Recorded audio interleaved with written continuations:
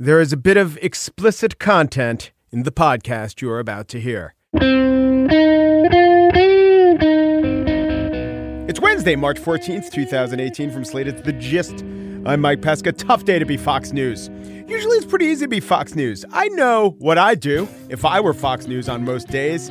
Nunes assertions, those are fact. Trump does something ambiguous, read into it for its greatness. Trump does something pretty bad, find a liberal who's wildly overreacting. Trump does something really bad, find a Lena Dunham tweet. It's not hard. So Rick Saccone seems to have lost an election. Don't cover it that much. Cover it a bit. Emphasize how weak a candidate Rick Saccone was compared to the incandescent magical elixir of stature and charisma that is Connor Lamb. But elections are one thing. Student walkouts over gun deaths are another. And from 10 to 11 Eastern time, as students walked out of classes across America, CNN covered it, MSNBC covered it, both extensively. Fox spent almost all of the time I was watching not covering it. Here's what they did cover. The NYC helicopter crash, building that wall, this stuff. And a legal victory for the Trump administration in the battle over sanctuary cities. The details on that ruling. And Democrats hitting back after Republicans declared game over on the House Intel Committee's Russia investigation. Now, they did mention the protest. They did go to a reporter in Georgia who detailed what discipline students might face. But it wasn't much coverage. And most tellingly is we didn't hear from any students.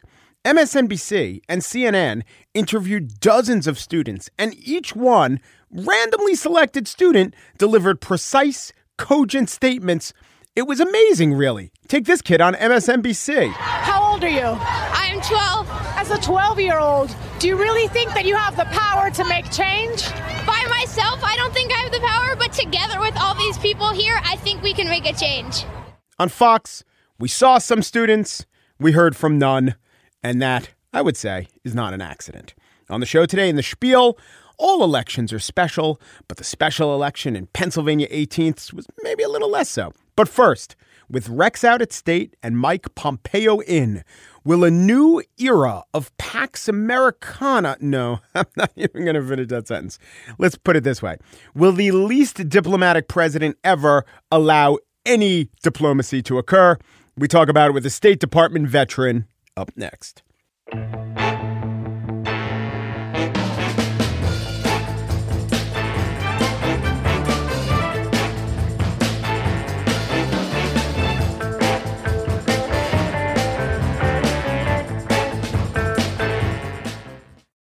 Donald Trump clearly thinks of the State Department like a crusty old football coach thinks of his field goal kicker, or a fine chef thinks of having a children's menu. It's some sort of sop to tradition or public sentiment that he would prefer not to ever deploy or to even consider. Joining me now is Thomas Hill, who is a foreign affairs officer with the Department of State for almost 9 years. And then he was a staffer of the House Committee on Foreign Affairs and now is a visiting fellow at Brookings and a fellow at the Council on Foreign Relations. Hello, Tom. How are you? Good. Thanks for having me. So I want to start not with, you've probably done a bunch of these interviews and they start right in with the flashpoints. I don't want to start there. I want to pick a country like, I don't know, Chad or Morocco, or a country that's almost never in the news. But from what I understand, we have an ambassador there. There is diplomacy being done, and we might only hear about it when things go bad. When things are going good, that's not news. Under Donald Trump and Rex Tillerson, was diplomacy in countries like that, was diplomacy suffering, or was it quietly going on in ways we didn't know about? Well, it was definitely going on. I mean, the number of political appointees who didn't fill positions or positions that weren't filled by political appointees, a lot of them are in ceremonial posts, right? Like Paris, Germany, London, places where the bilateral relationship is not being managed out of the post. It's usually being managed from Washington. In other places like Morocco or places in Africa that you mentioned, the embassy is functioning. The problem, though, is when the host nation says, okay, so what is U.S. foreign policy on X? Mm-hmm. And the ambassador can't articulate it because the White House has reversed itself once or twice on a particular issue. And so the ambassador is jumping from lily pad to lily pad, trying to decide how to tell a country, A, we're with you, or B, we're against you. That's when it becomes troublesome. But for most parts of the world, it's not a big deal. I suspect that there were greater friction in Latin America where Trump's policies vis-a-vis Mexico and the wall were perceived to be anti-Latin American or anti-Hispanic, and ambassadors who typically have problems down there fighting back against that narrative, that their job was only harder. But in many places in the world, I mean, early on in the Trump's tenure, there was killing of American forces in West Africa. How important is the State Department there, even though it was a Defense Department deal? Oh, I think the State Department's value is vastly underappreciated. DOD, yeah, it's the elephant in the room. They bring the most resources to the table. They clearly have the guys with the guns, and so they command the room when they're there. However, DOD's role is not to engage directly with host nations on all these other non-kinetic, meaning issues where people don't die. The civilian side is incredibly important because it's the piece that lays the foundation for U.S. business, for all the other discussions that the U.S. government may have with a foreign government, independent of the military action side. And so having it function and work well is critical. Well, let's talk about Niger. U.S. forces are killed. I assume the State Department does what it can to either placate the host country or explain to the host country what happened. Did, with the dysfunction and the gutting of the State Department in a situation like that, I don't know if you have any specific knowledge, but might United States interests have been negatively affected by Donald Trump's disinterest or uninterest in the State Department in a situation like that? Definitely. Anytime you have U.S. troops engaged in a foreign nation, their presence there may not be welcomed by the host nation's population, even if the government has said it's okay for them to be there and to operate, especially if local civilians end up in some kind of military engagement where they're hurt or killed. There's always a knee-jerk reaction to assume that the U.S. was doing something it shouldn't have, and so the backlash can be quite severe. And you need the diplomats there to help smooth things over and ensure that whatever relationship existed prior to the event continues. And certainly in the case of Africa, where we have so many national security concerns, be they related to al-Qaeda in the Maghreb or Boko Haram or al-Shabaab or any of these other terrorist organizations that are metastasizing as groups move out of Syria, it's all the more critical that the U.S. maintain good relationships with those host nations so that the U.S. can assist either through training and equipping or actually side-by-side military operations against those groups. You have to have the support of the host nation to do those. Okay, so let's talk about Tillerson for a moment or two. I'm not going to say that he was some latter-day Talleyrand, but in general, within the context of this administration, I took him to be, and he revealed himself to be over the years, more or less a voice for reason, a voice for prudence, a voice explaining the sometimes hard-to-understand policies emanating from the White House. Would you agree? No, I was really underwhelmed, to be honest. Okay. Now, he had an incredibly hard job, right? He's trying to explain Trump to the world and to the American people in foreign policy matters. That's an incredibly hard task to do because the White House's foreign policy changes, sometimes by the hour, and they make decisions without talking to Tillerson or other foreign policy folks about it. So he had a really hard job. However, that being said, I do think, at least it appeared from the outside, that he too willingly gave over major policy issues to the White House, to Jared Kushner, to others to run, and in a sense operated within this little tiny box of trying to reform the State Department. And I would argue that there was strong bipartisan support both in Congress and out of Congress for a reform effort at state, and Tillerson botched it. So the one area where I think he had the support necessary to do something good, he was terribly uncommunicative with the people that mattered about what it was he was trying to accomplish. So, okay, I think he was maybe uncommunicative with me because from what I understood, he was trying to gut the State Department. But what was the specific reform that he could have done that he didn't do? Okay, so this was all couched as a transformative effort, right? So, they always are. Every time the Sixers try or Browns try to rebuild, that's what it's couched as too. But let's trust the process. You got to trust the process. The one thing that I would have liked to have seen Tillerson do was to come in and say, the way we've been doing diplomacy is antiquated, and we are going to completely rethink this whole idea of why we deploy Americans overseas and how we recruit and fill for those positions. This whole idea of an ambassador overseas represents the president and all the communications go through him, that's all, we don't do that anymore. That's back to the carrier pigeon and telegraph days. We are going to completely change this whole idea. We may even do away with something called the Foreign Service and completely rethink how we do this. So foreign policy by Slack channel? Yeah. Well, I think it's I think it is worth discussion about whether or not every embassy really is useful or necessary. We have to be honest with ourselves. Nobody in Washington, no policy in Washington is waiting for the cable from Paris to explain the French economy. Nobody is waiting for a cable from Tokyo to explain trade matters with Japan. All of that stuff is how we used to do business. And the idea that we need 1,000-person embassies, in London's case, one that costs over $1 billion to build, I would argue we've probably misappropriated our resources, and it's time to rethink why it is we send people overseas and what we're hoping to get out of it. There's really been this inability to kind of move the State Department in a more modern direction, and Tillerson had an opportunity. I think he blew it. Interesting. Trump said, I wanted to do something about Iran, and Rex disagreed. That's a bit vague.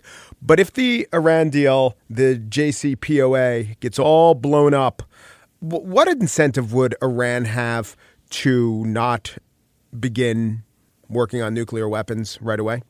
None. They're very excited at the prospect of Trump making a big public display of him tearing up the deal or walking away and declaring the deal was broken or whatever it is he does, because that would be the entree that they would need, I think, to credibly say, look, we tried and America blew it, and so now we're going back to doing what we used to do. And from your knowledge, how important was Rex Tillerson in preventing that from happening so far? I think he was pretty pivotal. I don't think he alone. I think Mattis and others were probably also helpful. But certainly the zeitgeist inside State Department has been and still is very supportive of JCPOA in general. They certainly put a lot of pressure on Tillerson to try and pressure the White House not to throw up his hands and say the deal is dead. And Tillerson listened. One of the few times maybe that he did, but he listened to people in the building. And it sounds like it cost him significantly in terms of stature with the White House. Let's talk about the guy who's replacing him, Mike Pompeo. This isn't just anyone. So this would seem to at least elevate Pompeo, if not maybe the State Department? Yeah, it could be. I mean, certainly it appears that Trump really has a personal relationship with Pompeo. However, I would say we've heard this before. We've heard Trump has a great relationship with so-and-so or this person, and then 6 months later that person's out of a job because they've crossed swords with Trump or they've somehow done something that embarrasses Trump. I think the honeymoon period between Trump and Pompeo is going to be short, right? Because part of the reason why they are so close and part of the reason that Trump likes him so much is Pompeo can be in the room when they make important decisions about U.S. foreign policy, but then Pompeo doesn't have to go out and defend them. Nobody's asking him to respond to Trump's latest tweet or latest comment, even if it's a complete contradiction of what he said a couple hours ago. Now that's Pompeo's job. Pompeo's got to be out there all the time defending the White House and trying to explain all these inconsistencies that the White House may have. And that is going to bring him into direct conflict with Trump rather quickly because Trump can't help himself. He keeps contradicting himself or keeps saying things that are difficult to explain. That's true. He may run into a rough patch. But here's what I really don't understand. Trump seems to, or as right now, like Pompeo, and also value the job that the CIA does. He seems to have absolutely no regard for the Department of State. I know the Secretary of State is fourth on the depth chart, right? Fourth in line for the presidency. But why would he be elevating this valued person to head this department that he holds in such low regard? Well, I wouldn't be surprised if Pompeo wanted it. From what I've heard, Pompeo really likes being in Trump's presence and being stuck out in McLean, working on things that can't be talked about all that easily. Pompeo actually spends a lot of time now at the White House, more than his predecessors typically do, just to get face time with the president. Now he's going to have a lot more opportunity to get face time with the president, and he's going to be involved directly in the things the president has decided, at least recently, are going to be legacy items, and most notably North Korea, right? So Trump, or at least the people that Trump listens to are touting whatever this May meeting or this meeting in may not be as a precursor or a possible stepping stone to Trump's Nobel Prize winning diplomacy effort that ends with him being etched into the mountainside. It doesn't surprise me that Pompeo would want that opportunity to be that close to the source of power. The rumors of Pompeo coming over to state go back at least to November when John Kelly was drawing up some plan where Cotton, Senator Tom Cotton from Arkansas, would end up at CIA and Pompeo at state. So clearly this deck chair moving has had some legs that go back several months. And if Pompeo wasn't on board with it, he could have killed it a long time ago. But he seems to be totally on board. Yeah, let me tell you, unless Donald Trump has been secretly doing experiments with quarks and black matter and is eligible for the physics prize, I don't think he's winning a Nobel. No, I think you're right. But if you listen to the way some of the media outlets were reporting the announced meeting in May, you would have thought that he was already a finalist. So yes, who knows? Thomas Hill is a former foreign affairs officer, a member of the professional staff of the House Committee on Foreign Affairs, and is now a visiting fellow at Brookings and a fellow at the Council on Foreign Relations. Thank you, Tom. Thank you.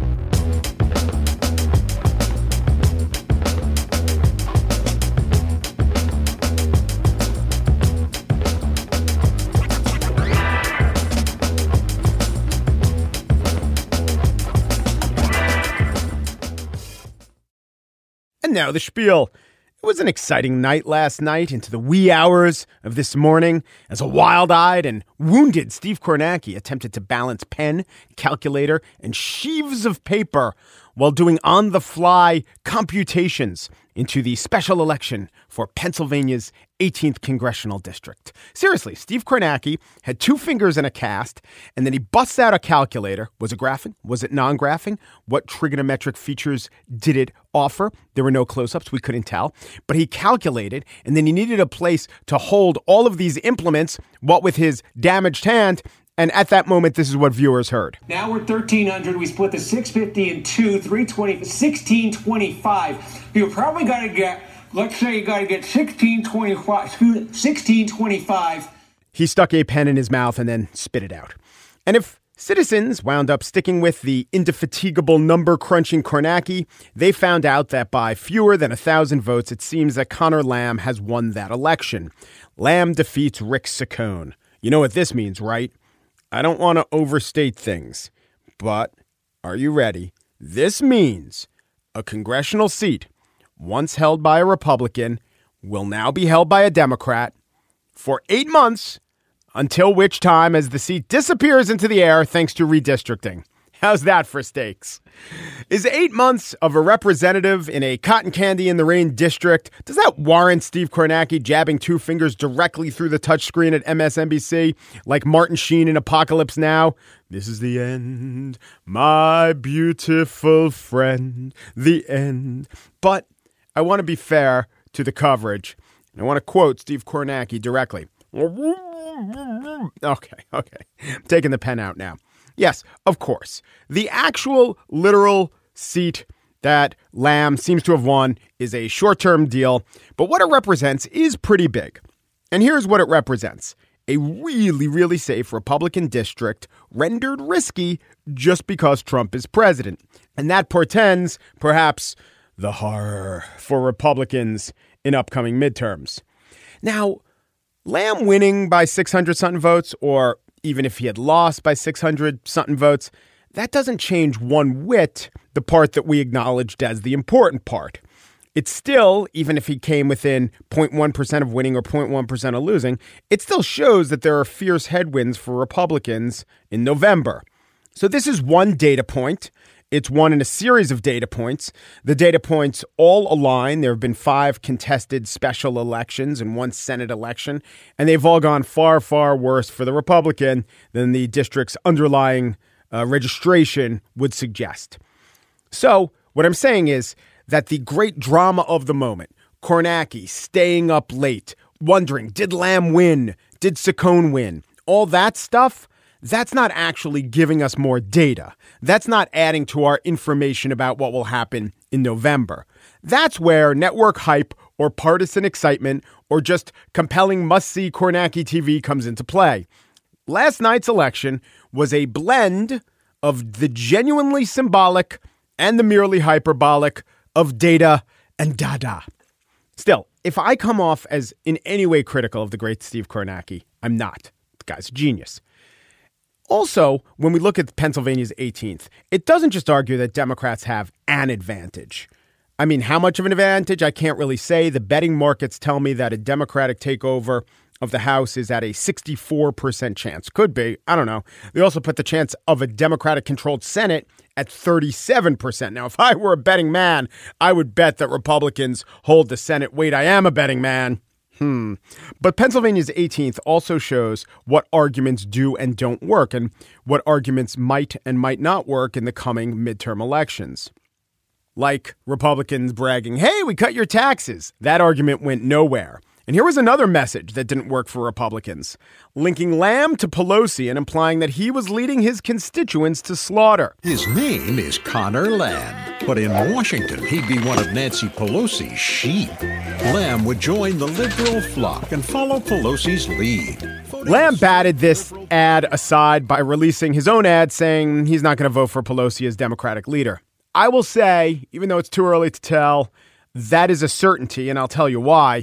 He'll be in Washington for 8 months, and during that time, the position of Democratic leader will not be open for a vote. Perhaps if Lamb gets elected from a new district, the 17th, I think, is the new one that he'll be living in, and he'll already be a member of Congress. Maybe then he'll be able to get, I guess, reelected or freshly elected from a new district, and then it will be put to the test if he'll vote for Pelosi. But as far as charges go, this was a really easy one to bat aside. Can I also take right now 1 second to comment on the ad that you just heard? The visuals were cartoons, and Connor Lamb and Nancy Pelosi's actual heads were on cartoon bodies, and they were counting sheep. This was done, I would describe the aesthetic as the jib-jab style of ad, if you remember that viral video from now 14 years ago. From the liberal wieners to the right-wing nut jobs, this land belongs. I just would like to say that even though we spend a lot of time decrying the insidious role that social media has and had on the election last year, idiotic TV commercials are no better. Their saving grace was that maybe they were a lot less effective. But judged against the genius of the founders who crafted the oldest constitutional democracy in the world, we are all kind of morons when it comes to actual execution of said document. That said, back to Connor Lamb and Rick Saccone, here's one thing I found fascinating. They put up a chart of all the precincts in Pennsylvania's 18th district. There are 600 precincts about. Now, in these precincts, the ones that were Trump in last election mostly stayed Trump. Though some Trump precincts, 172 out of 463 precincts that were Trump, voted for Lamb, okay? The Hillary Clinton precincts, they wound up voting for Lamb. You know how many Hillary Clinton precincts defected to Saccone? 0. Some precincts have 90 people. Not one Democratic precinct last time voted Republican this time. This might not surprise you if you started off loathing Trump. It's not hard to convince Trump loathers that Trump is a disaster and that other people rightly see her as a disaster. And even that people who agreed last year or 2 years ago that he was a disaster, it's probably not hard to convince people they haven't been won over. But when I say people, it means generally. It might even mean overwhelmingly. Look, we live in a giant country of over 300 million people. So we throw out stats like, Trump did horribly with the black vote. Trump got only like 8% of the black vote. But I got to tell you, in a country as big as ours, 8% of the black vote, it's still literally millions of people. Not everyone. When we say 8% of the black vote, that doesn't mean that every African-American voted. Some are too young, like everyone. Some people don't vote. But when we say, oh my God, Trump got slaughtered, he only got 8% of the African-American vote, we mean millions, all right? Now, a congressional district isn't a country. But politicians, even when they're failing, even when they can't make inroads among a certain set of people, they usually have some appeal, some measurable appeal. People who didn't start liking them can be convinced. And even if you convince 2 or 3 or 8% of people who voted against you or voted against your party to vote for your party, that has an effect. Because of every 2 or 3 or 8% you flip, now the other side has to counter with actually 4 or 6 or 16%, right? Flipping a voter is twice as good as just winning over a new voter. And even in those small digits, it makes a difference. But what Trump has done is he seems to have convinced exactly nobody of his cause. It's amazing. I mean, it's not amazing. He has made 0 attempts to ever convince anyone who wasn't already aboard the Trump train. But that's what one thing that this election, this Pennsylvania 18th election, tells you. That if you don't try any amount of outreach, the Americans who didn't originally support you will continue not supporting you. Not most of them, not a lot of them, but as far as we could tell, almost every single one of them. And that seems kind of obvious. Except to Donald Trump, it wasn't.